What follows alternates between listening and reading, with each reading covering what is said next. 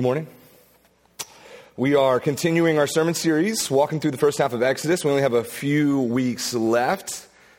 And last week, we finished chapter 12, and we spent a good bit of time looking at the Passover again and the Feast of Unleavened Bread. And we talked a lot about the purpose of our salvation. What does it mean that we are saved? How does that have bearing on our life today? And this morning, we're going to start chapter 13, and we're going to talk about something that God makes really clear in this section. And it's this. It's that we are not our own. That Christ has claimed us, his people, as his own. And because of that, the way that we live needs to look different because of that. So when I was in high school, I did what a lot of high school students do that grew up in the church, that ours do. I went on a mission trip. Our youth group had decided to go to Ukraine, where we essentially put on a vacation Bible school for a bunch of underprivileged kids in Ukraine for 2 weeks. And so we did this whole thing, sent out support letters, had team meetings. I've talked about this trip before in a different way. But I'm going to start, before we even get on the trip, some bad stuff happened. The only reason I was not the only reason, sorry. One of the biggest reasons I was excited for this trip was that all of my boys were going on the trip, right? All of my friends were going. I was super excited about them going. We had talked about it. We had the meetings. We had cut up, and we had joked around in all the places we knew we were going to, all the things. But I think because we were going to Ukraine for so long, 2 weeks, and it may have been because of 9/11 precautions, I don't really know.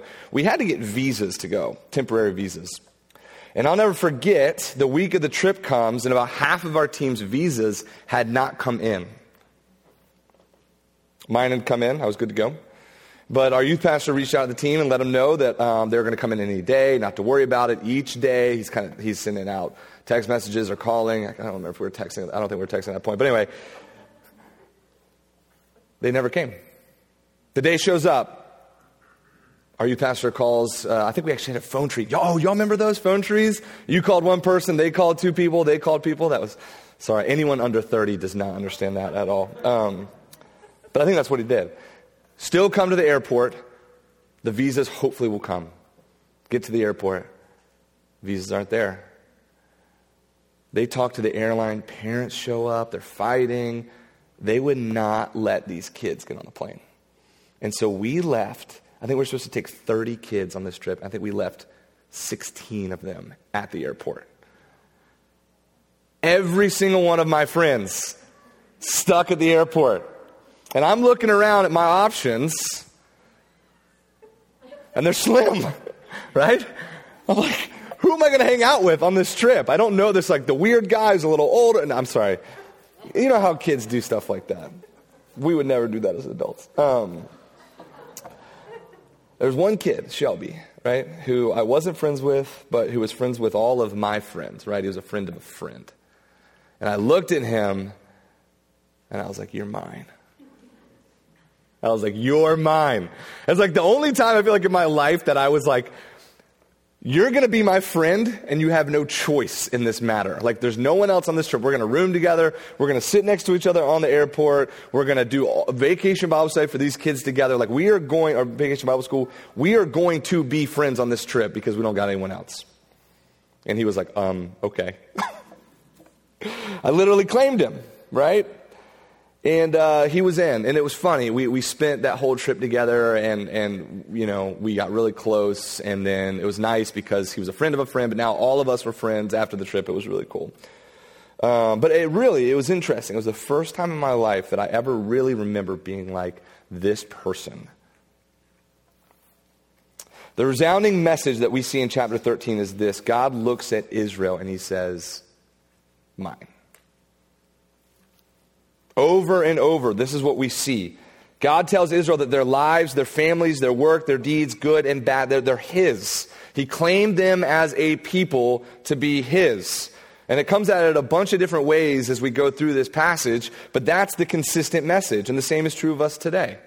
We are also not our own. Christ has claimed every single one of us that profess faith in him.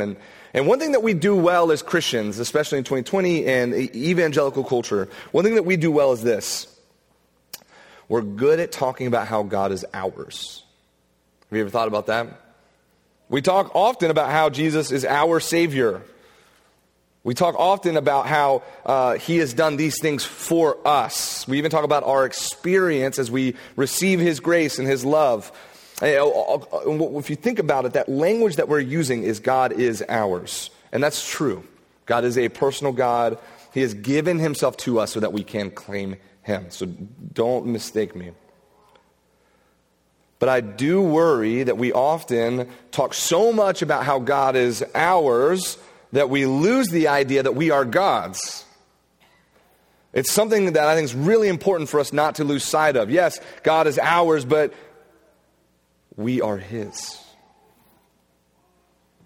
Those things, his grace, his mercy, even his relationship is something that he has chosen to give us. They're not ours by right. We are his. He created us. He sustained us in our mother's womb, and he sustains us now. This morning, I want us to spend time focusing on how we are God's. And this is a hard concept for us as Westerners and as Christians in America in 2020, because we love to look at our lives like it's our own, right? Every single one of us. One time someone told me that everyone is walking around as if they are all in their own private movies and they're their own main character, right? That's often how we view ourselves. We like to think we're the protagonists of a story that we are creating day in and day out.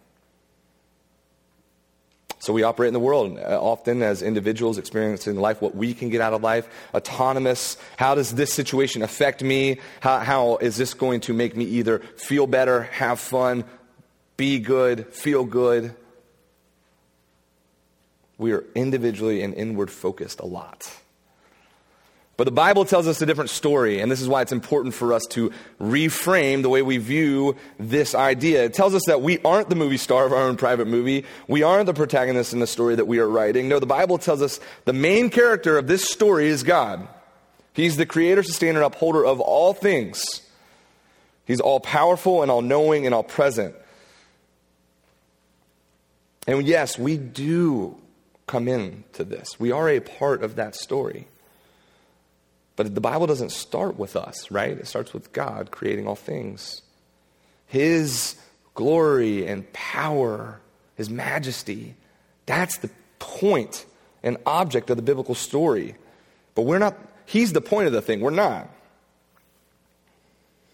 And this is the pattern that we see throughout. We see it in Genesis. We've seen it time and time again in Exodus. The minor prophets spoke of it. Jesus came to fulfill and embody this idea.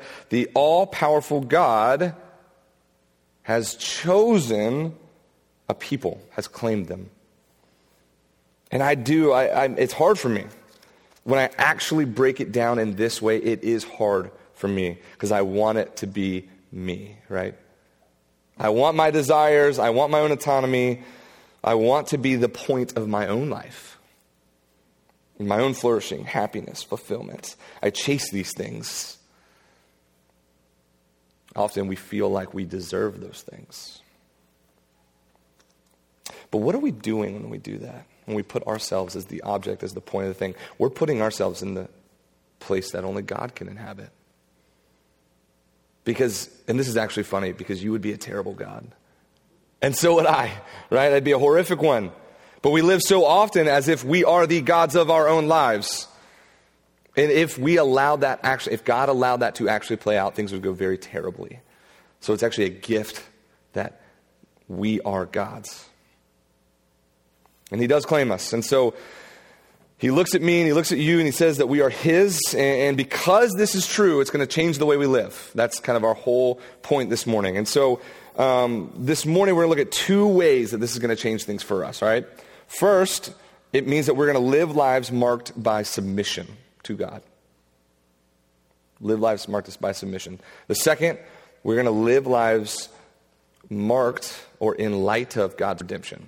So submission and redemption are the outworking of this idea that God claims us, that it starts with God and not with us. And so chapter 13 starts with a very interesting line. It says this: the Lord said to Moses, "Consecrate to me all the firstborn.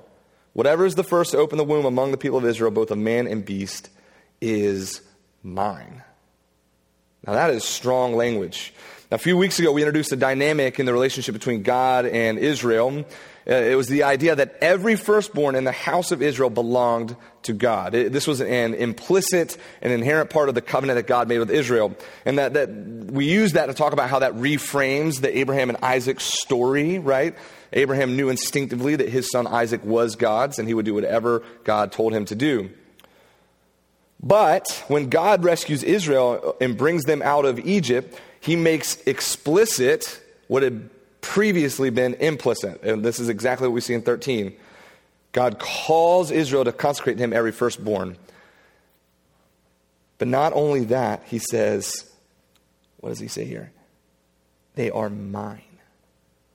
Not just consecrate them to me, but they are mine. God really flexes his claim here.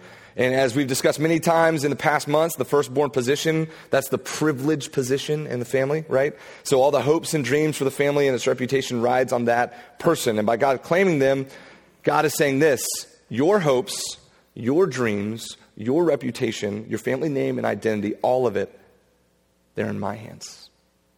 They're mine. And this shows the grand interplay that we see throughout Scripture between God and man. It actually required something from the Israelites.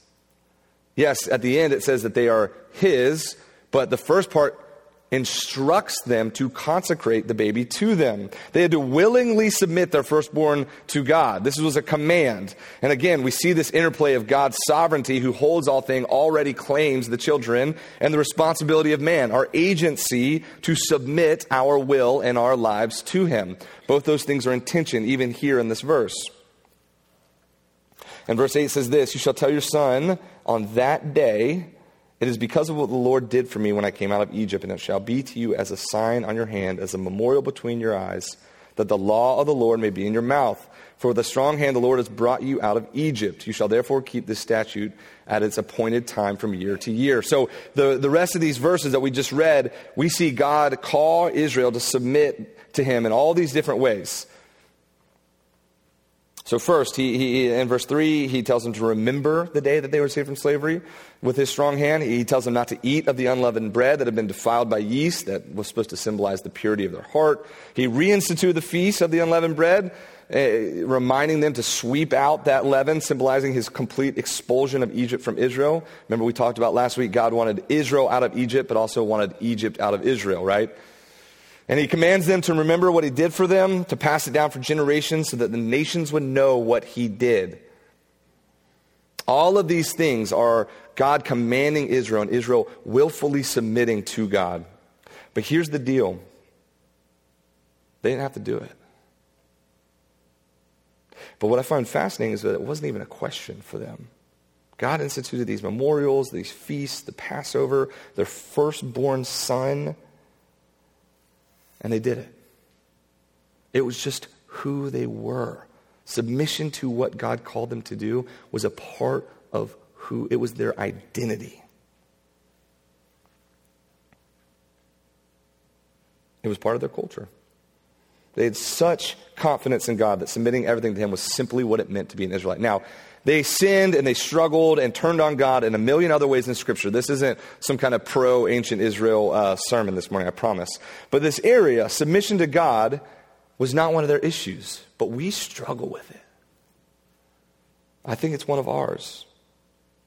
And I think it goes back to what we talked about just a second ago. We don't like to submit to anyone. We like to think that it's our story, our will, and our way that will bring us fulfillment. I think that's the difference. If I have my autonomy, I'll be okay. If I can do what I want, I'll be happy. If I just get this one thing, I'll be fulfilled. But what Scripture has shown us over and over and over again, that if we do that, we'll never be satisfied.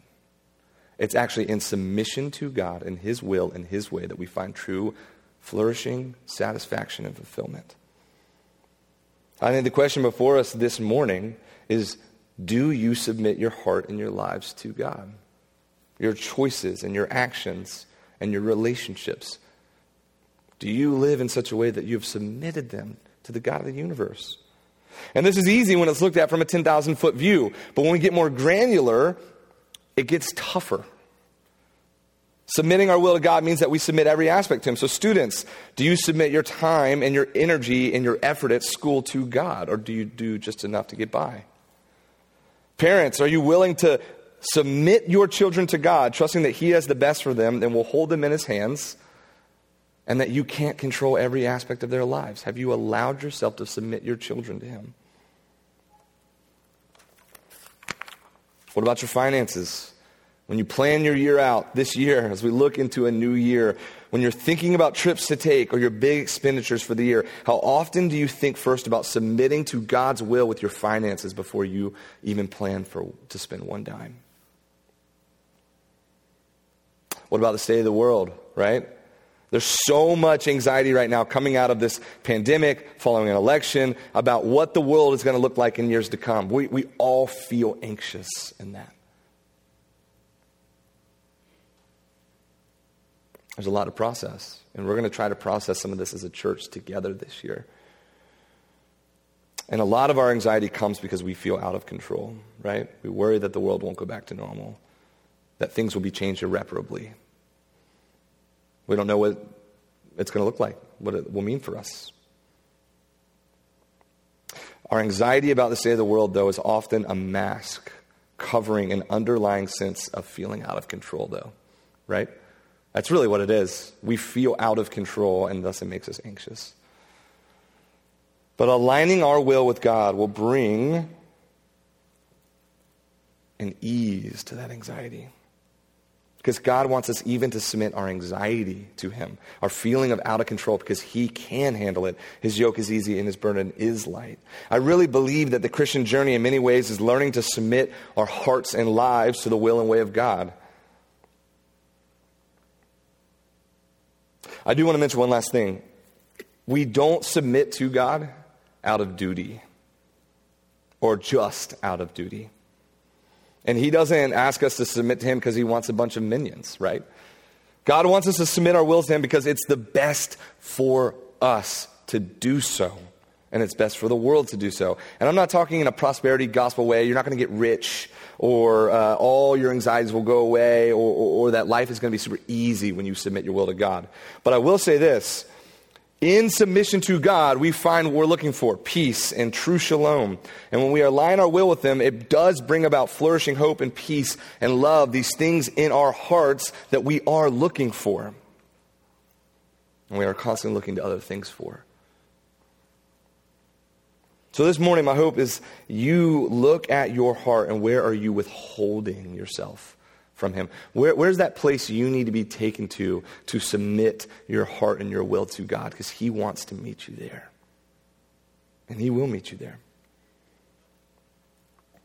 And brings us to our second point. So we've seen that God has laid claim to us, and because of that, we must live lives of submission to Him.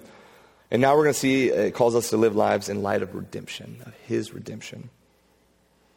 So like we said earlier, that implicit understanding between God and Israel was made explicit in these verses. All the firstborns of Israel were God. And because of this, that means that there was a price, a proverbial, or you could even say symbolic price, on every firstborn head of every family in Israel.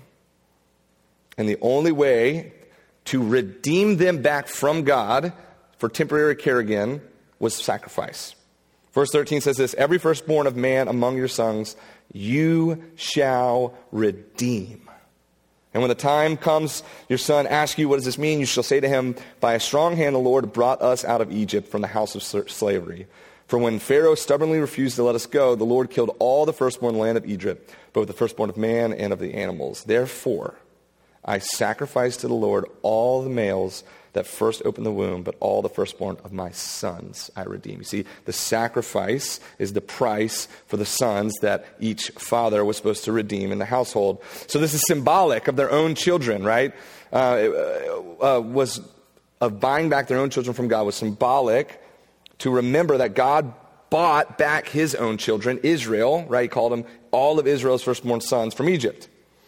So God paid a price to redeem Israel. And one thing that's been so cool about studying Exodus If you think about it this way, we have built a robust theology of salvation together. It's actually really cool. The plagues taught us about sin and judgment, right? About that aspect of salvation.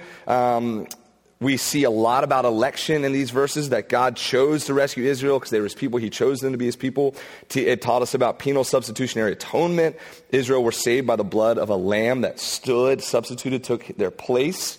It taught us about propitiation, the idea that the blood of the lamb turned away the wrath of God. It teaches us about community and the communion of saints and the command to remember the Passover and the Feast of the Unleavened Bread. It teaches us about sanctification, the leaven that's supposed to be swept out of the house. That was the yeast in their hearts that symbolized sin, right? We've built this beautiful, robust theology of salvation. And then we come to this passage, and it teaches us this other really, really beautiful aspect: redemption. We come almost culminating into this theology of redemption. And it's this idea that God, his claim on us was something that was not loose, right? It's not like it was like a little bow that was tied over us, or a box with a lid that's kind of coming off a little bit. No, the God's claim over us is airtight. We are his no matter what, and we know this is true because of a theology of redemption. To redeem something is to buy it back. And we have a God who through the Exodus and then today, who has proven himself that no price is too high for him to buy his people back. Israel was in a helpless place in Egypt. They had been enslaved for 400 years with no hope of escape. It's not like they had a revolution building, right? There's no hope. The only way for them to be saved was for a stronger party to intervene. And this is what God did. He intervened on their behalf. And there was a steep price. Judgment came for every household in Israel and Egypt. And unless there was a dead lamb with its blood on the door, there was a dead son. That was the redemption price to get Israel out of Egypt. That is steep. But it's a reminder that there's a redemption price on my head and on yours. Our sin puts us in a place that's helpless. We have no hope of salvation. The only way that we would be saved was for a stronger party to intervene on our behalf. There's this interaction between Abraham and God that's helpful for us as we think of this idea of redemption that I want to bring to our attention. It's one that we've talked about from here maybe once or twice. But in Genesis 12, God and Abraham formed a covenant. They formalized their relationship, and he promised Abraham that he would make his name great and that he would give him a people and a place, a land, right? He said, I'll bless you so that you can be a blessing. But in Genesis 15, we see this relationship formalized through sacrifice. And in the ancient Near East, when two parties made a covenant, an agreement together, what they did was they sacrificed an animal and they put its remains on the ground and they walked through it together. And they said, symbolically, it's like a really intense way to shake hands, right? And what they're saying is, if I will uphold my end of the covenant and by penalty of death, and you will uphold your end of the covenant by penalty of death. And we both walk through this dead animal to symbolize this. But in Genesis 15, we see this play out. God reaffirms his covenant with Abraham. He promises salvation from judgment, promises him land, all these things he had just promised him 3 chapters before. And he instructs Abraham to make the animal sacrifices, right? And Abraham makes the sacrifices, and the animal's remains are on the ground. Abraham knows what's coming next. We're going to formalize this covenant. This is how it's always been done. We're going to uphold both ends of our covenant, and it's on penalty of death. I know this. I'm ready. Got the animals. They're down. And then God does this. He puts them to sleep. He says, go to sleep.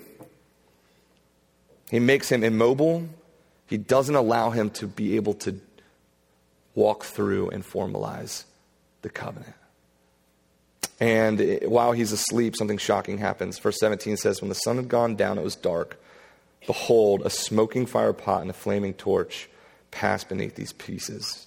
And on that day, the Lord made a covenant with Abraham. You see, the smoking fire pot and the flaming torch both represent God. God was walking through the animal remains for himself, and he said, I will uphold my end of the covenant, even if it kills me. And I'm going to also walk through the animals on your behalf. And if you don't uphold the end of the covenant, it's not your life that'll be forfeit, it's mine. So God told Abraham, I will uphold my end of the covenant and I will uphold yours. He was telling him, you have a price on your head. You need redemption. You are not going to be able to uphold the end of your covenant. You're not going to be able to uphold your end. But I'll do it for you, even if it kills me. Even if it kills me.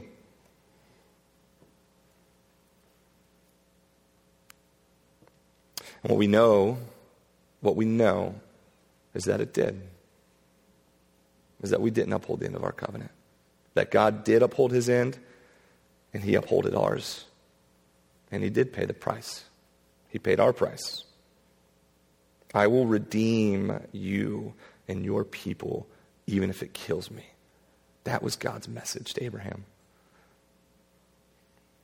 B.B. Warfield says this, there's no one of the titles of Christ which is more precious to our hearts than Redeemer.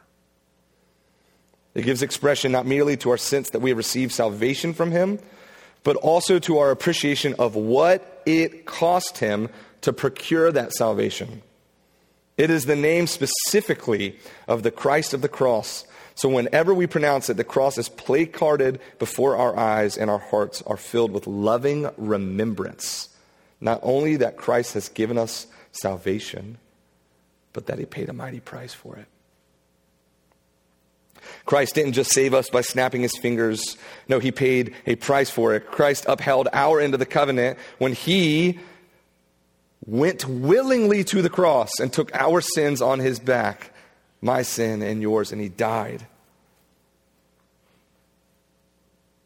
Think about this. God paid our price by sacrificing his firstborn son. He gave him up so that we could be saved. So why do you think, as you're sitting here, as I was sitting here this week, I was thinking to myself, why do I think that Israel submitting their children to God was so easy for them? Why was it such an inherent part of who they were? And it's because they intimately knew what God had done for them in Egypt. They knew it. They remembered it. They practiced it. They had a Passover feast. Some of them, it had just happened for them. God wants us to consecrate our children to him. Well, he just rescued us from 400 years of slavery. So yeah, I'll submit my children to him. Why would I not? They knew how helpless they were and how strong God was. They knew what God had done for them, and they would follow him no matter what. And the same should be true for us, and it's not. We let it slip from our grasp so easy. And this is why it's so important to hold a theology of redemption close. It reminds us that God's claim to us, yes, is a gift, but it was bought with such a high price.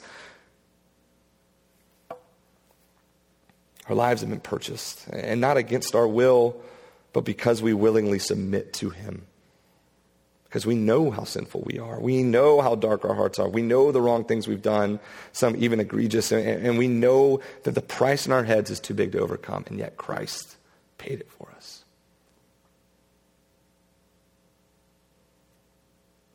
So this is my encouragement for you. Hold tight to the theology of redemption. Hold tight to it. Because it's there that we are reminded of the goodness of God. It's there that we're reminded of his love for us. It's there when we are reminded that he paid a high price for us, that it's easier for us to follow him. Fidelity to the will and way of God is directly tied to how much we understand our own need for and our own redemption. Fidelity to the will and way of God is directly tied to how much we understand our need for redemption. So the more we realize that steep price, the more we'll submit and surrender every aspect of our lives to him.